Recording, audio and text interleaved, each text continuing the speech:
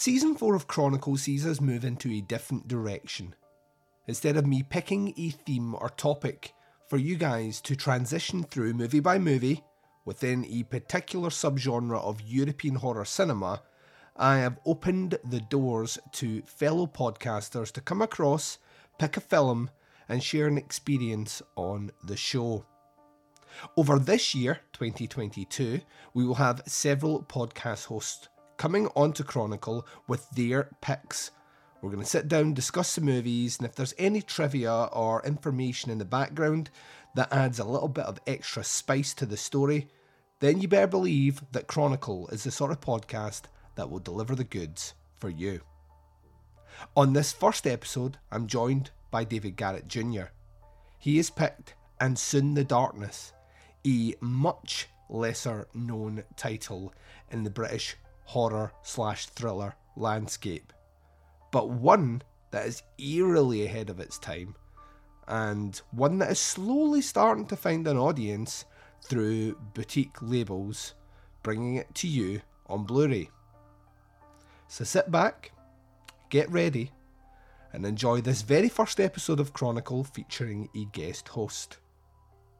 You're listening to Chronicle Podcast, an almanac of old world horrors. Ignition. T-minus 10, 9, 8, 7, 6, 5, 4, 3, 2, 1, 0. Liftoff.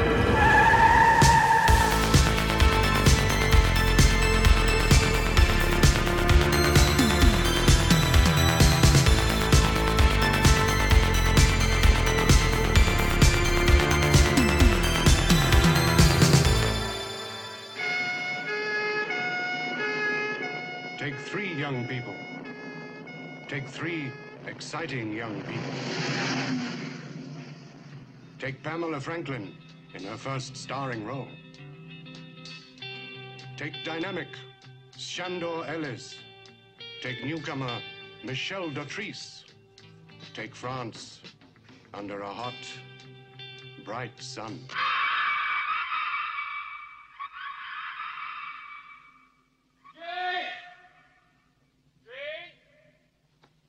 Come out, damn you!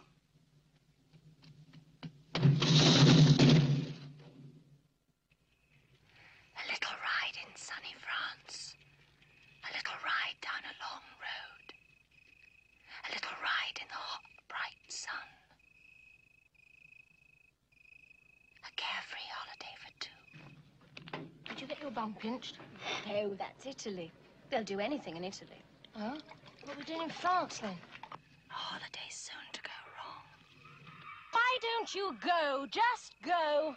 Yes, I think I will. I think I'll do just that. Horribly wrong. A little ride in sunny France with a killer stalking you. He's killed before. Why not again? Why not you? A little ride in quiet places. Just a little ride in the hot, bright sun. Soon to turn into a nightmare. Stop! Please! A sun-drenched nightmare. And suddenly, you're alone. You're young.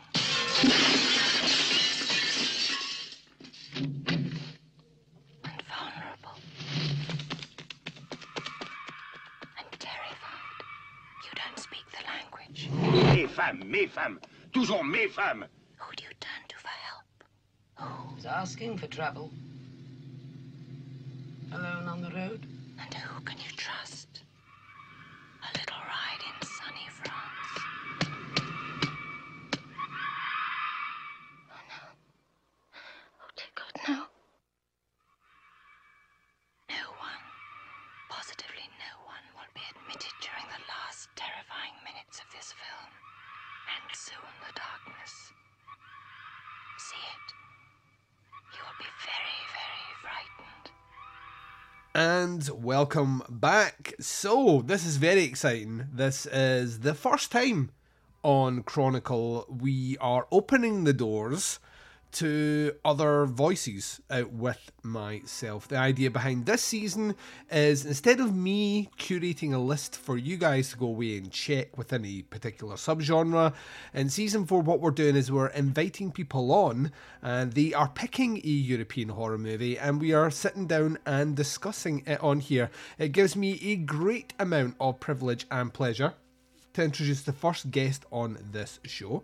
He does a podcast called Journey of the Cinephile. I keep wanting to say Journey with the Cinephile.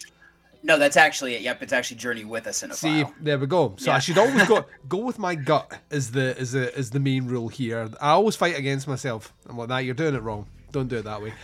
Yes, Journey with the Cinephile. Joining me is the phenomenally talented David Garrett Jr. How's it going? It's going well. How about yourself? I am, well, we spoke about this off here. I'm struck down with the cold, not the Rona, before anyone. Like, I've told about 6 people today I've got the cold, and their instinct is, you finally got the Rona. And I'm like, no, I'm a recluse. I live off the grid. I have met no one, so it is not the Rona. But they you know, I think they're just projecting on me. Either that or they really wish me ill health. I don't know. I hope it's not that. So, well, that smug bastard there not getting anything. I picked you for a number of different reasons. One, we have done in the past a couple of recordings, and on the back of that, I'm always like, I'm kind of picking the movies, I'm kind of pushing things forward, and I've said to you in the past, and we almost did it actually, I said in the past, you know, you've got an invitation to the main feed podcast Under the Stairs to pick a movie of your choice at any time you want. We'll sit down and discuss it, and in fairness, I think you have suggested at least 2 and they've just never happened. So when this idea to extend out Chronicle to guests with their picks came up, I thought, you know what, this might be an interesting opportunity to put that to the test. So here we are. You're the first guest. You've picked a movie that I had not seen in years. So I was actually, so much so that I had this muddled up with a different title, but I'd seen that one as well, so it was fine. Everything was fine. You've chosen for this episode And Soon the Darkness from 1970. Now I'm assuming because the other one was an American remake, this is the one we're doing and not the 2010 remake. Which fell in that weird time period of American remakes of movies where everything becomes hyper violent. And I never quite worked out where that's come from, out with the fact that, you know, that's what modern audiences want, ? But yeah, you've chosen this weird anomaly of kind of British thriller / horror cinema. And I don't know how much that translates out with, you know, the United Kingdom, because 1970 is not necessarily known for movies like this. From this part of the world. Certainly was trending that way in America, but not necessarily here. So before we get into our conversation on And Soon the Darkness, David, I thought we'd start the way that I'll be starting all these reviews by asking you a little bit about your interest in European horror cinema. Probably mostly caveated around the idea that, 1, you're not European, right. and 2, America has almost at this point a monopoly on horror.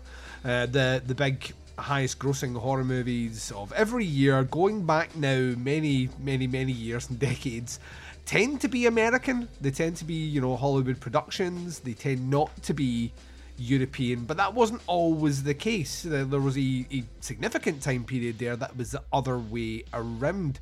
So talk to me a little bit about it. Were you aware when you started getting into horror movies of the interesting world of European horror cinema, or was it something that over time you've grown to have an appreciation of through watching mostly American horror movies? For me, actually, it's growing up, my dad was a huge zombie fan, so really my only introductions to kind of European horror was through Italy, because my dad had randomly picked up Demons 1 and 2 on VHS. Oh wow, right, yeah. He was a huge zombie fan, so we had Zombie, of course, was one that was a staple growing up. But I mean, outside of that, I don't really think I knew a whole lot about it until kind of like college, where then I started to kind of branch out more and would see stuff like, you know, Cannibal Holocaust. And that's where I really started to get into like Argento and then even more into like Fulci and everything like that. And then it's kind of as I got into podcasts more and started to kind of look into the history of cinema that I started to branch out to more of movies like this one here. Yeah. So predominantly, like I would argue, like a lot of people that got into European horror cinema that aren't British, your introduction is through mostly the Italian run of movies in the 70s and 80s. Yep. Ah, very, very interesting. I mean, I dare say you would have come across like a Hammer horror movie. I think that's like everyone's introduction at some point to British horror cinema seems to be Hammer horror. Is because it's campy, it's over the top. Christopher Lee is like a pop icon, and there's so many of them. Like there's just so many Hammer horror movies. You picked this movie, which I'm so curious to the thought process to this one because, like I said. Came out in 1970. This is maybe the tail end of the kind of massive push of Hammer doing ostensibly kind of universal classic monsters like your Draculas and your Frankensteins and stuff. But there was still quite a bit of that left. You know, we were still, you know, that was still predominantly between Hammer and Amicus. Those were the two big kind of long-standing institutions of British horror, and you've went with And Soon the Darkness. When did you come across this movie? This one, I believe my mother had seen it or something along those lines, because right after, it was actually right around the time that I was getting into all the Hammer stuff, she had recommended this movie to me. And then I remember one night sitting down and watching this, and at the end of it, I was like, I don't necessarily know, or like, I guess more in like the middle of it, I was like, I didn't necessarily know if this was going to be like a horror movie or not that first time around. Yeah. And this is one that by the end of it, though, it just kind of had stuck with me. And I probably, much like you, I hadn't seen this one in a long time, but it's one of those ones that anytime I'm looking at like a list of movies that I've made, this one is usually kind of not near the top per se, but is one of those ones that I just look at and I'm like, man, that was a good movie. I do need to go back to seeing it again. Yeah. And then when, you know, this whole thing came up, I was like, oh, this would be a chance where I can revisit that. And I just think there's some interesting stuff with how this movie is made that kind of just stuck with me. Yeah, this one is, give a bit of background on this. I remember seeing this, and I want to say this would have played on TV when I was a kid, showing my age. That like I distinctly remember seeing it. I've seen it since, so I know for a fact that I'd seen this on VHS. So after the fact, and remember it being, like you say, it's kind of a weird anomaly. It's like one of those movies where you could imagine like people posting like on a Facebook group page. You know, I saw this movie as a kid, can't remember the name of it, but there's two girls biking through France and one of them goes missing. Help internet. It's one of those ones in that even to this viewing, I remembered the setup. I remembered, you know, essentially one of the characters would die. I could not remember who the killer was. I just could remember who the killer wasn't. So I knew that the main red herring of this movie wasn't the killer, but for the life of me I could not remember until the viewing today. Actually, I sat down and watched this today. It's got a beautiful Blu-ray release in the UK through Studio Canal. I believe Kino put this one out in the States on Blu-ray, and I'm hearing great things about that. I would also imagine they're from the same restoration. That's kind of how Studio Canal works. They'll license it out to different distributors around the world depending on who has licensing rights. But yeah, I mean, this is another one of these movies that the restoration on it, because it was filmed so beautifully, the restoration is incredible.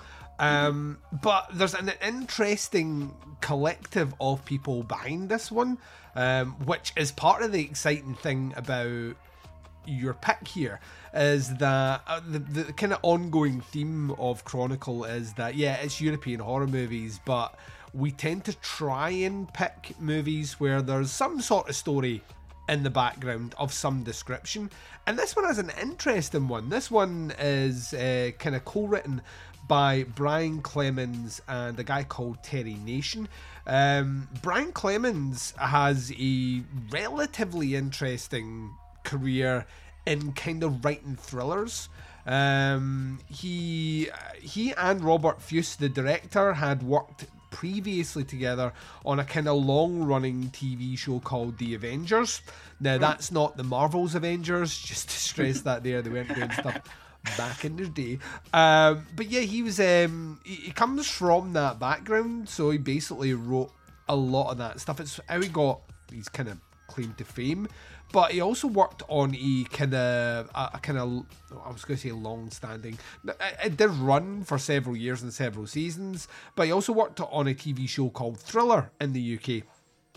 And Thriller basically was like an anthology, standalone episodes, but they were all kind of small, contained stories of deception and and murder and all the rest. And he essentially went on to do that after doing this movie. He also directed and wrote a little movie called Captain Kronos Vampire Hunter, which I fucking love. So, and I can't imagine he spends a lot of time bigging up this, but he did write Highlander 2, The Quickening, and the very first episode of the Highlander TV show as well. So the guy, has been about. His last credit according to IMDb is a movie or a play that's in pre-production called On the Edge of Darkness, which is currently happening. So he's still a moving and a shaking. The director here, though, this is where it gets exciting. The director after this movie would go on and do The Abominable Dr. Phibes Parts 1 and 2, which could not be any more different to this movie if it fucking tried.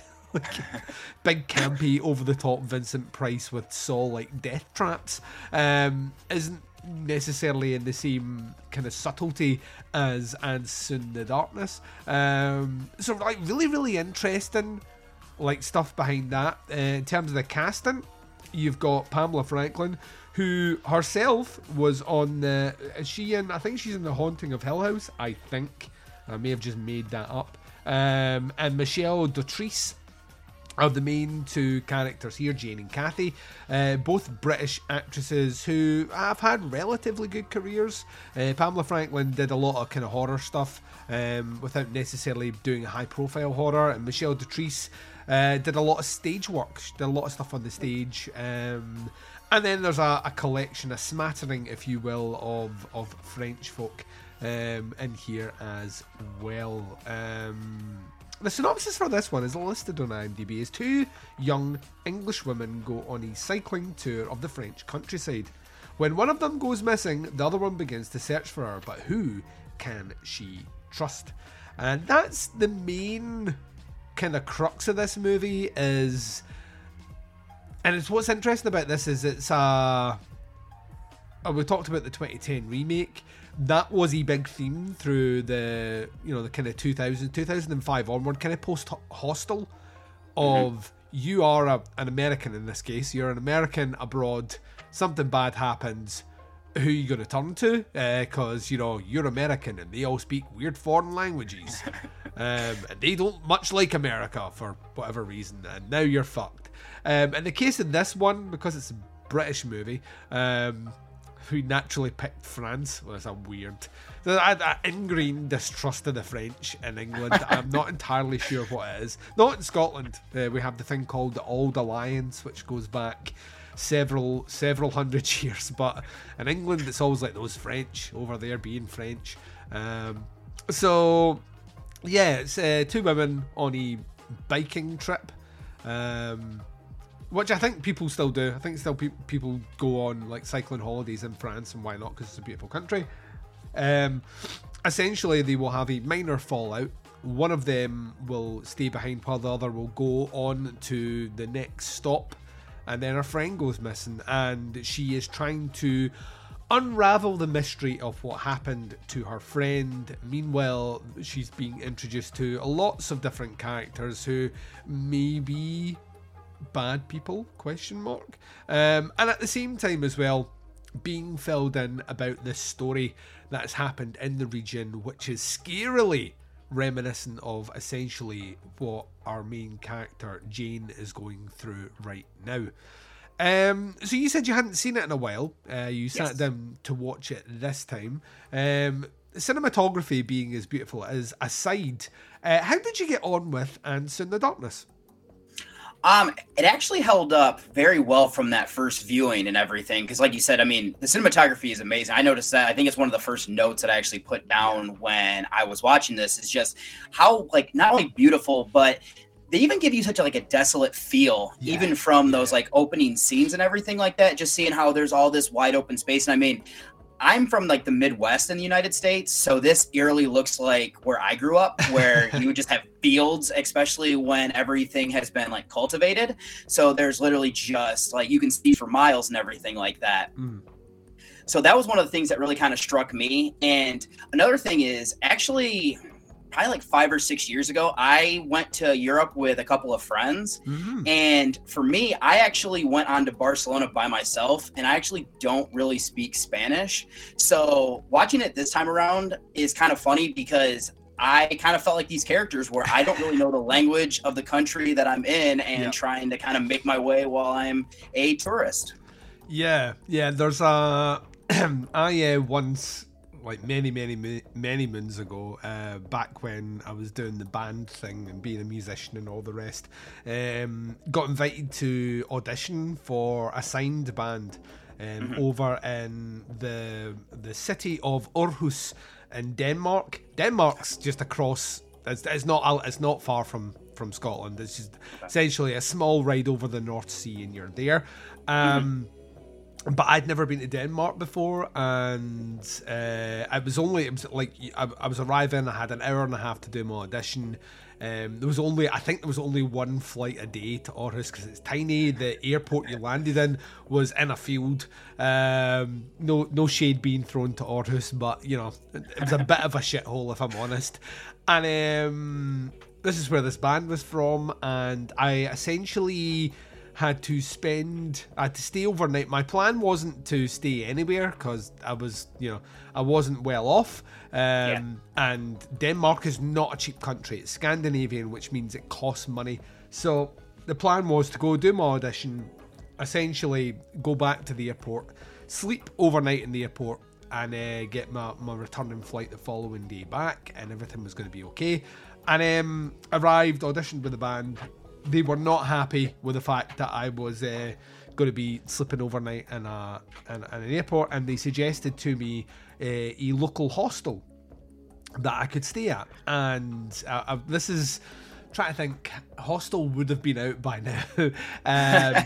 But you know, you don't think it that way. Plus, like, the Danish are lovely people anyway, so I thought this is cool. And what they'd said to me was essentially, there is a point to this story, that the guy who had auditioned for the band previous to my auditioning was German, and he was also staying at said hostel. That's how they knew where it was, and it was really cheap. It was like the equivalent of like £10 for the night. It was a bed you had to share in a room with like 20 people or something. I was like, cool, yeah, like we'll go to there. And I walk into this hostel. They barely speak English. Pay my money for my bed. Go and sit in the rec room. It's all really awkward. Everyone's kind of looking at each other. No one's talking. And then what I can only describe as one of the scariest looking motherfuckers I've ever seen in my entire life was staring at me from the other side of the room. I was like, oh no, this is just bad news. And after about 5 minutes, he gets up, beer bottle in hand, and starts walking towards me. And I'm like, oh, fuck, what have I done? Did I look at him the wrong way when I come in? Have I said, is there something about my appearance that offends him? And he was huge. He was like 6'5" or something. Comes like walking across and looks down at me in this very gruff accent. And he's like, yeah, are you from Scotland? And I was like, yeah, I'm from Scotland, and he's like, "Why are you here?" And I was like, I was auditioning for a band," and he was like, "Hate Sphere," which was the name of the band, and I was like, "Yep." And he was like, "Me too. My name is like Gerhardt," and I was like, "All right," and he hugged me, and I didn't ask for the hug. And then he proceeded to buy me beer all night, which was very, very, very nice of him. But that initial, I don't know what's going to happen here. Like, I don't think it's a weird thing to articulate as a feeling, but it's something that universally, I think this is one of the reasons this movie works so well. It's universally something we've all experienced at some point in our life. Like, you watch a haunting movie with a ghost, right? Unless you believe in ghosts, yeah, you're going to get a jump scare here or there, but it's not like when I switch off watching even the scariest haunting movie, I'm not looking around the room for ghosts, because I don't believe in ghosts. So to me, that has zero effect. But the idea of being in a place that you probably shouldn't be, or very acutely aware of your surroundings, and maybe not being in a position where you can communicate in a way where you'd be comfortable, that you wouldn't upset, offend, or create an altercation, is something that everyone will have experienced, even in your own country. I've been to small villages in Scotland, and you go into the local bar, and it's like something from the Wild West where the piano player stops and everyone looks at you, and you're like, oh shit. So like, it's universally just something that I think everyone understands, and a movie kind of, even like this movie not being the first movie to do that, but essentially weirdly being slightly ahead of the curve on this one when you consider how the 70s play it with horror. Like, movies like Straw Dogs come after this, movies like I Spit in Your Grave. If we're looking at the American side of the equation, you've got certainly things like Texas Chainsaw Massacre. You know, there's a ton of these movies of people within their own country just going to the wrong place and stumbling across the wrong people, and then before you know it, you're fucked. And I think this movie does that incredibly well. Like, you're at Jane eye level all the way through this movie, and certainly the version that I watched here doesn't have subtitles for the French that's spoken. So like, when they're speaking, you don't quite understand what they're saying. So it's like, well, and then you're like Jane, like you're trying to piece together, and what they're saying. There's a great scene in this where the woman that owns the local shop / tavern / shithole in the middle of nowhere, you know, she's trying to, and what she's trying to articulate something to Jane, and it's like it doesn't make any sense, but she's getting frustrated trying to translate, and then finally the words come out, and it's along the lines of "bad road." Yep. And that's all she can say, and that in itself is such. What do you mean bad road? Do you mean it has potholes in it? Do you mean it's, you know, like, what do you mean by like it go like the next 10 miles away? What do you mean by bad road? And then as the story unfolds in the movie, you start to find out a little bit more about it. So I love that. It's kind of like your run-of-the-mill, in a lot of respects, your run-of-the-mill kind of whodunit mystery, right? But the kind of setup and the payoff here is that instead of being in an old dark house on the hill, and Hercule Poirot will get to the bottom of this by questioning everyone, instead of that, like, you legitimately don't know who to trust, and everyone comes across as slightly menacing because they're speaking a language that you don't understand. So yeah, I think this, like, even just from an initial point, the cinematography looking as crisp and clean, and like you say, like, instantly you're like, oh right, I don't like where we are. Like, as soon as they get out on the road away from that cafe, it's like, yeah, I don't like this. But then on top of that as well, the movie always comes back to this idea that Jane is completely helpless. Mm-hmm. You know, she's at the whim of whatever she's told by characters or her interactions, or the fact that she just genuinely can't trust anyone. Like, anything anyone says to her is as equally plausible as, you know, the next character. So maybe her friend did hitchhike, like the gendarme says later on, and says to her, "You bet you didn't think of that." And she's like, "Well, no, I didn't think of that." And I was sitting there thinking myself, I didn't think of that. Or the private investigator, the man from the Sûreté, who is basically saying to her, "Well, listen, maybe she cycled the other way. Maybe she went the wrong direction. That's plausible, isn't it?" And all these things are plausible to her because she just doesn't know. All she knows is what her friend is kind of like. So yeah, cinematography's cool. Setup, really cool. Something we can all relate to. You know what surprised me about this one? I really want your take on it. You mentioned it before about its kind of position as a horror movie by the halfway mark, particularly. And it certainly is by the end. It's a full-on horror movie. But there isn't any real blood in this. If you know what I mean. There's a scene later on where someone gets hammered with a rock, but this is a movie that is mostly designed and delivered on the uncomfortable interactions between Jane and the characters that she speaks with. My memory though of this movie, very much like my memories of the first time that I saw Texas Chainsaw Massacre, is that this one was a bit of a bloodbath. Like there was like when the body was discovered of Kathy later on, it was all like tore up and shit. And none of that in this movie. Were you coming into this movie having seen it before? Did you remember that, or was this one of these ones where you're like, yeah, this one's kind of, it's a bit more gruesome than it actually is? For me, actually, I didn't know if we ever actually found her friend's body or not. Like, I couldn't remember. Right.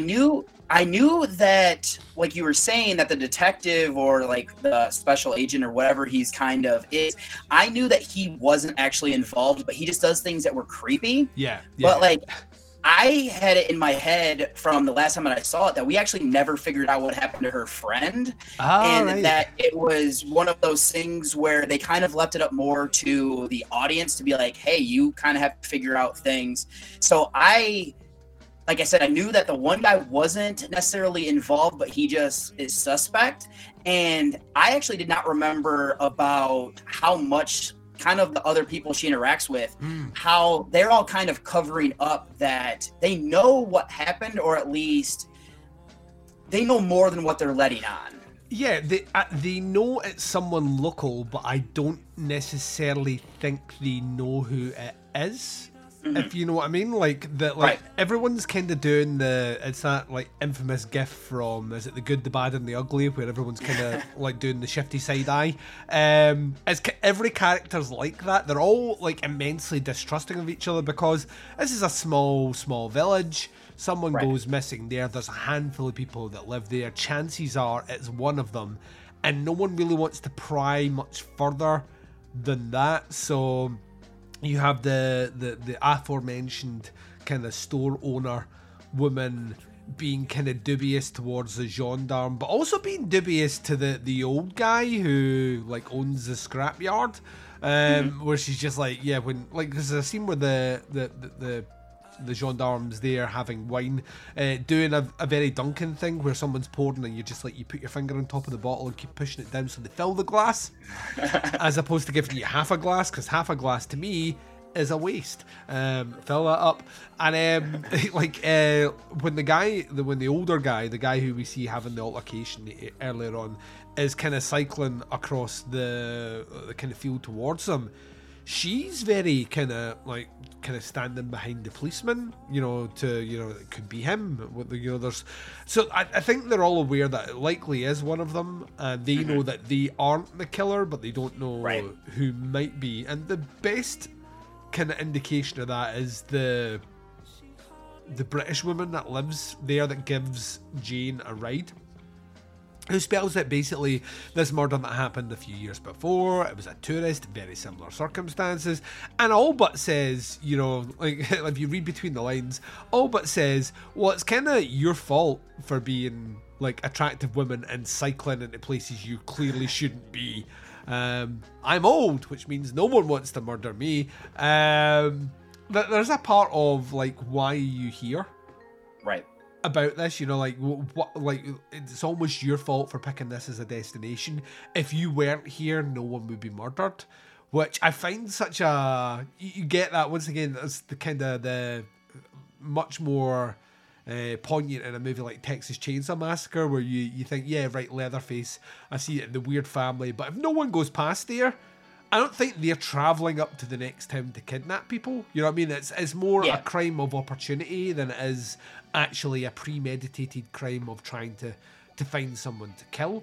And you get that, the kind of pivot this movie towards these, well, and even at the very end, the last shot of this movie is essentially two girls cycling. So like the evil circle continues. Which I think I found very interesting as well. It's interesting you thought that, like, your memory was that they didn't find the body, and I actually think in a lot of respects that would make the movie, like, it would make it weirdly ahead of its time, because you did generally get stuff like that then, but at the same time, like, how bleak an ending would that be? Oh, yeah, no, for sure. I love that idea. So let's talk about, essentially, Kathy goes missing. The main red herring of this movie, and let's be honest, the guy from the Sûreté does nothing at all in this movie to aid the perception that he is a creepy motherfucker. Originally, at the beginning of this movie, are at a cafe. Kathy looks across. She makes eyes with this Frenchman, and she's clearly attracted to him. They go on their journey, and this guy has like a moped and passes him about 3 or 4 times during their kind of journey before settling at a cafe himself to have what looked like the most amazing lunch of wine, bread, and assortment of vegetables and cheese. And I was jealous, I'll be honest. It's very, very, very French. And essentially, after Kathy and Jane have an argument, Kathy wants to sunbathe, she wants to hook up with men, she wants to be promiscuous, which means she will die, obviously. Jane goes on to the next town. Kathy is attacked or abducted by someone we don't see, so we see it from her perspective, or through the killer's eyes more than anything. And then we get a very interesting story from Paul, the man from the Sûreté, who basically says that once a year, this is it's so well done. Once a year, he comes back to vacation at this place because he was here 3 years ago when the previous tourist was murdered, and there's a kind of weird sick fascination about him that he feels that if he keeps coming back every year, he'll be able to crack the case. But if you are Jane, this guy keeps coming back once a year, maybe to hunt women, and he doesn't really do much to take that. I suppose the bit where you really think he's a bit more menacing than he is, out with the bit where he breaks into someone's house and starts chasing her like a slasher killer, I suppose, is the film from the camera. Yes. Kathy's camera's recovered. The film is missing. She finds out that Paul has it. She asks to get it back. And then, in the most dickhead move in this entire movie, Paul unravels the film so she can't get it developed, maybe covering his tracks. Like myself, you said that you could remember that Paul was not the killer. And that was the long-standing thing, was that the movie kind of leaned towards one guy being the killer, and it was not him, it was someone else, and I couldn't remember who that other one is. He's kind of a great character though, because everything he's doing, up until the point where he clearly is a psycho, like, well, there's no way of getting around it, but up until that point, everything he's doing kind of makes sense. It's just a really eccentric, mistrusting way of doing things. Right. I think that works. Like, to me, if he was too nice, I'd be like, well, he's definitely the killer. But the fact that he's so over the top, it kind of almost, as the audience, makes more sense that he's not, if you know what I mean.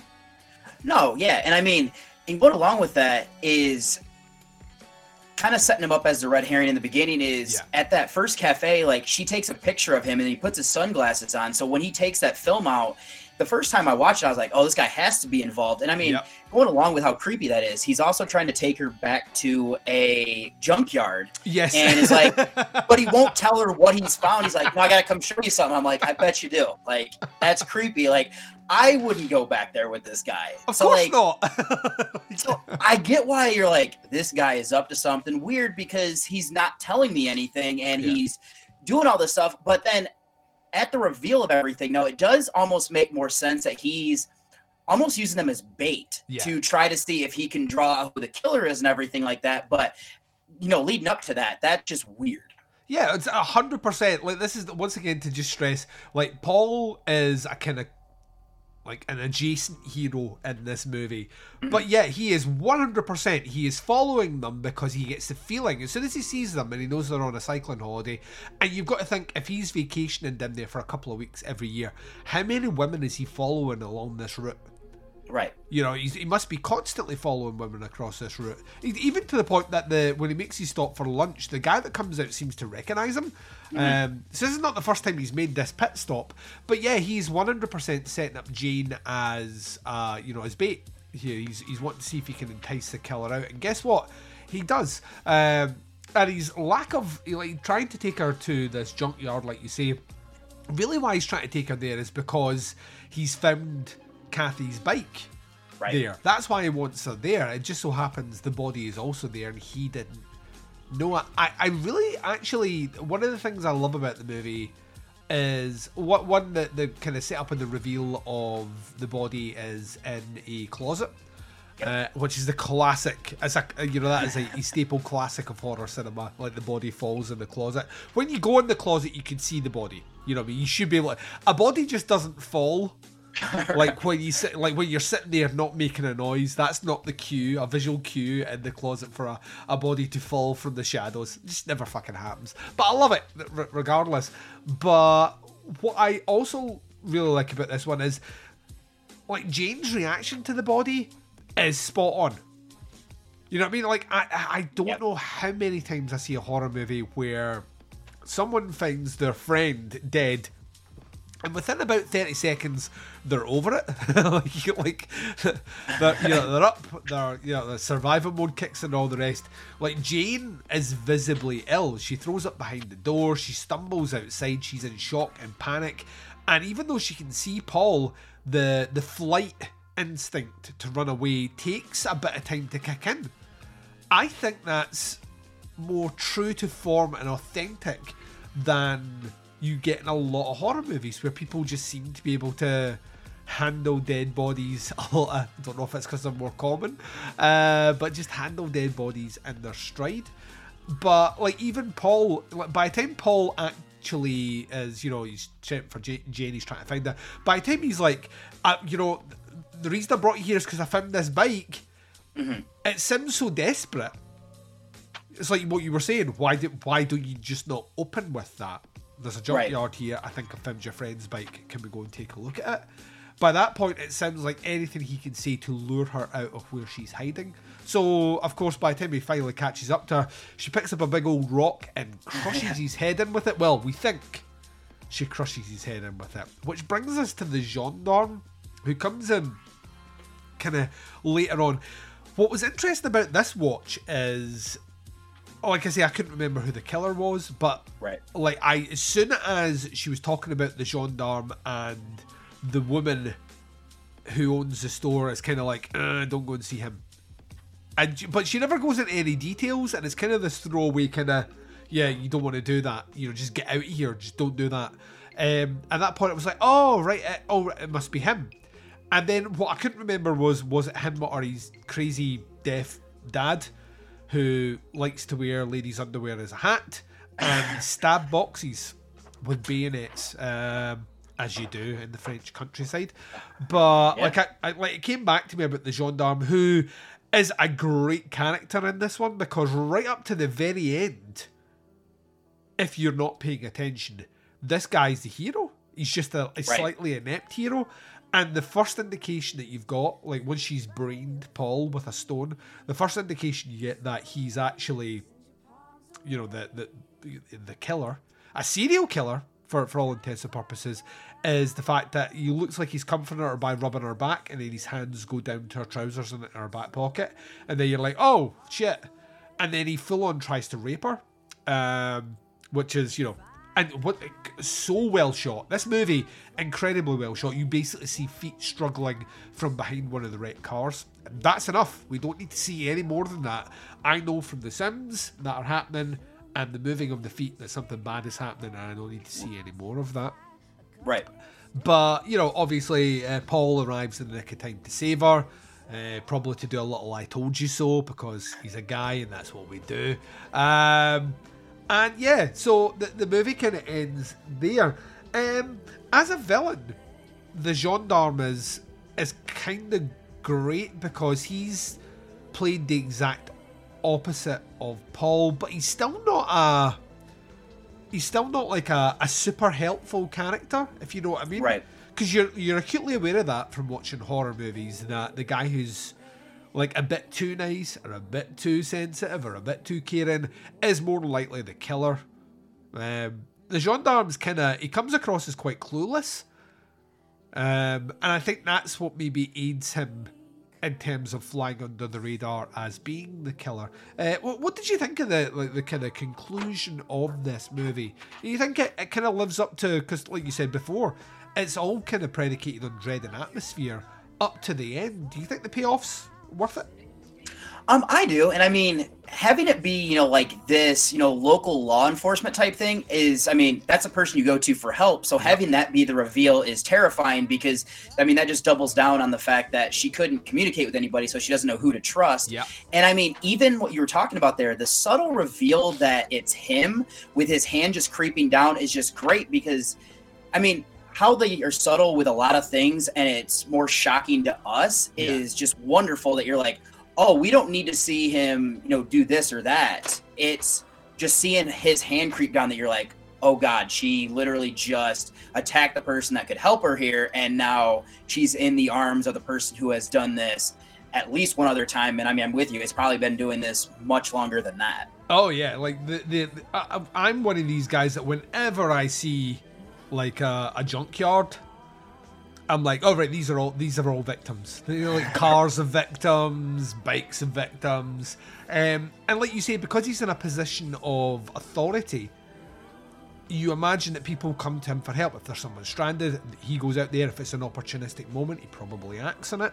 I think it's kind of awesome how that's all brought together. And very much like yourself, I love the payoff to this. I think by today's standards, it's a fairly rudimentary and pedestrian story. It's been done a lot more than this, interestingly enough.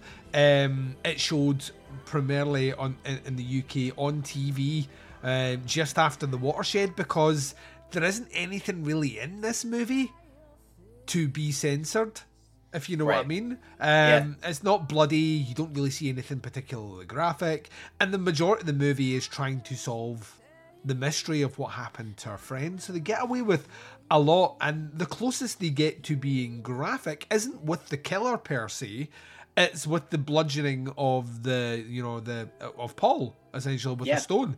As close as they get to it, Paul's not the killer. So it's very smart how they do it. I think another thing that really aids this movie is its runtime. Yes. It's not as short as you would expect for what we've described. It's an hour and 35, an hour and 40, somewhere in between then. But, the majority of this movie, you mentioned it earlier, the majority of this movie is her, interactions with other people, which if anything should be counterproductive to the dread, terror, or atmosphere of the movie. And because they get that right, that's the driving force of the movie. The driving force of the movie is her being a fish out of water and not being able to know, one, who to trust, and two, trying to work out what happened to her friend whilst at the same time being drip-fed information about the fact that someone has died in this town before a couple of years ago under what looks like very similar circumstances. So in a lot of respects, it gives me even more... it makes me want to give Robert Fust more props in this one, because if a movie like this happens nowadays, there would have to be, at the end of every 10 or 15 minutes, there'd have to be something She'd have to like almost discover the killer who would like run away, like out the room or something, because that's just what audiences are conditioned to do. But there's that kind of confidence in 70s cinema that, they've paid for their ticket. Where else are they going to go? They don't have iPads, they don't have iPhones, they're not on Facebook. If you pay for your ticket, you come and you watch a movie, you watch it to its end. So the audience is there, they want to see this, so we can take our time and explain the plot. Like, even the very small interactions we get between Kathy and Jane, because Kathy disappears within the first 20 minutes of this movie, she's gone. They feel like friends. Their interactions feel incredibly friendly, they feel down to earth. So all that stuff kind of weirdly works to its benefit. It's kind of laboured pacing is the reason it has atmosphere. The casting being the way it is, where there's no like huge name from the era who was like a former Bond girl or something like that. You don't have any of them in here, so like they feel relatively down to earth. They're trade, Pamela Franklin and Michelle Doutrice, both like that. They were actresses from the stage who would go on and do stage work. So you've got good actresses labouring that down, and then everything else just kind of fits into place. It's and like on a lot of levels, a movie like this probably shouldn't stand up to 2022 scrutiny. And I'm going to agree with you. Watching this one, I was like, this is really, really, really well done. I mean, it's been done 100 times since, but for the time period, like, I can still sit here and completely appreciate the craft of something that was a weird little trendsetter at the time. So, do you have any final words or thoughts on And Soon the Darkness? Really, the only thing I was going to bring up with when you're talking about how a lot of this is like obviously like a slow burn type thing is with her is going back and forth. And I think also what kind of builds the tension there that I was thinking about is just her frustration because of the slow drip of information that she keeps getting, is that she's bouncing around between these like 3 locations and is getting nowhere. So, I mean, for us, we're getting frustrated because it's like, where is she? Like, where could she go if like nobody saw her go this way and there hasn't been that many people going this way? Like, what happened here? Like, I mean, did she go like, off-road and just going straight across the thing? Because, I mean, that's really the only other logical thing outside of the fact that we know somebody has taken her. Mm-hmm. So I think that is really kind of an interesting thing that they can do with a movie like this. And I mean, the first time I watched it, my DVD doesn't have subtitles either. And I watch everything with subtitles. So I remember being like, is my DVD, like, is there something wrong with it? Is like, am I supposed to be understanding these? And this is going on. I'm like, oh no, we're supposed to be the characters too, or we have, unless you speak French, you have no idea what they're saying to her. Yeah. And I love that element about it because it puts you at ground level. I think that's the way it should be. The only other thing I was going to mention is it's a technique that's used loads now, but like for the longest time wasn't. And I imagine if you are not used to it, it could come across as slightly off-putting, is the score to this movie. Mm-hmm. Like, the central theme is very like, ba-da-ba-da-da-da, like, it's all happy. And then when the movie finishes, like, ba-da-da-da-da, you're like, what the fuck?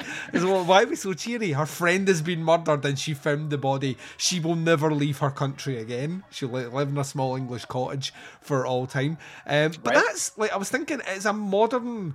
Like, there's a lot of movies that do that nowadays. I can think of Honeydew was a movie that I saw recently, but a movie like Piercing, for example.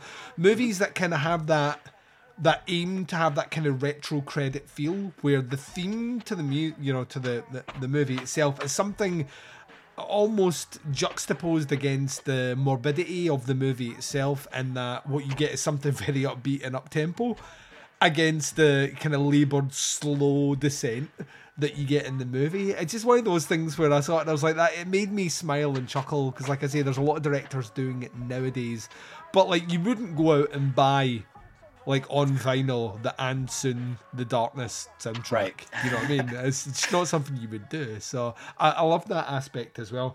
I think it's safe to say, David, that we are 100% recommending this movie to the listeners of Chronicle out there. I thought this was great. I'm overjoyed that you picked it, because it's one of those movies I almost forgot existed. Being, even though I bought it, I bought it on Blu-ray as soon as you mentioned the title. I was like, all right, I'm going to buy it. But I had it in my head. I don't know what movie I thought it was. There's a kind of rip-off of Straw Dogs that Udo Kier's in, which is on the nasties list. That I thought I was getting muddled up with this, and I don't know why. Okay. I genuinely don't know why that is. Probably just faulty wiring in my brain. But that's what I thought I was watching, and then within the first 3-4 minutes of playing this, I was like, oh no, I have seen this movie, right? This is not the movie that I thought it was. And then I got kind of giddy and excited. So I don't know if I would have ever seen this movie again had you not suggested it. I'm very, very glad that you did. You have a podcast that I mentioned, but you also write some written reviews as well. Pimp your wares, my friend. Where can people check out your stuff? All right, perfect. Yep, I do. My blog is Horror Review, and that's found at horrorreview.webnode.com. And that is kind of what got me started on doing this whole type of reviewing type thing. Is I was a film studies major in college, so I had a professor that kind of gave us this like template and kind of gave me the idea to do this. And then my buddy and I back in the day were originally going to do our own website, so I started like stockpiling reviews, and I just decided to kind of do my own thing. And I mean, I've been probably doing that close to a decade now, I think, kind of writing reviews and everything like that. And I mean, a lot of times it actually helps me kind of this, what you were talking about earlier is sometimes I've seen a movie and then I won't watch it for 10 years. Yeah. And I'm like, have I ever seen this? So that I can go back to my review and be like, okay, yep, I know exactly what this is now. And then other than that is Journey with a Cinephile is my podcast, and that should be found anywhere that podcasts can be listened to. Phenomenal. David, I cannot thank you enough for one, picking this movie, but two, also like bringing it across as the first official guest of Chronicle. You have delivered the goods and set that bar scarily high for anyone else coming in here. So that's right, future guests, just remember when you're about to pick that really, really, really, really shitty Italian movie. You know the one, you're looking at it right now on your shelf going, finally, a chance to talk about this movie. Just remember, David brought Ants in the Darkness, and you now have a benchmark to try and impress me. With that in mind, though, I'm going to take my final break of this episode. When we return, I'm closing out episode number 2 of Season 4 of Chronicle right after this.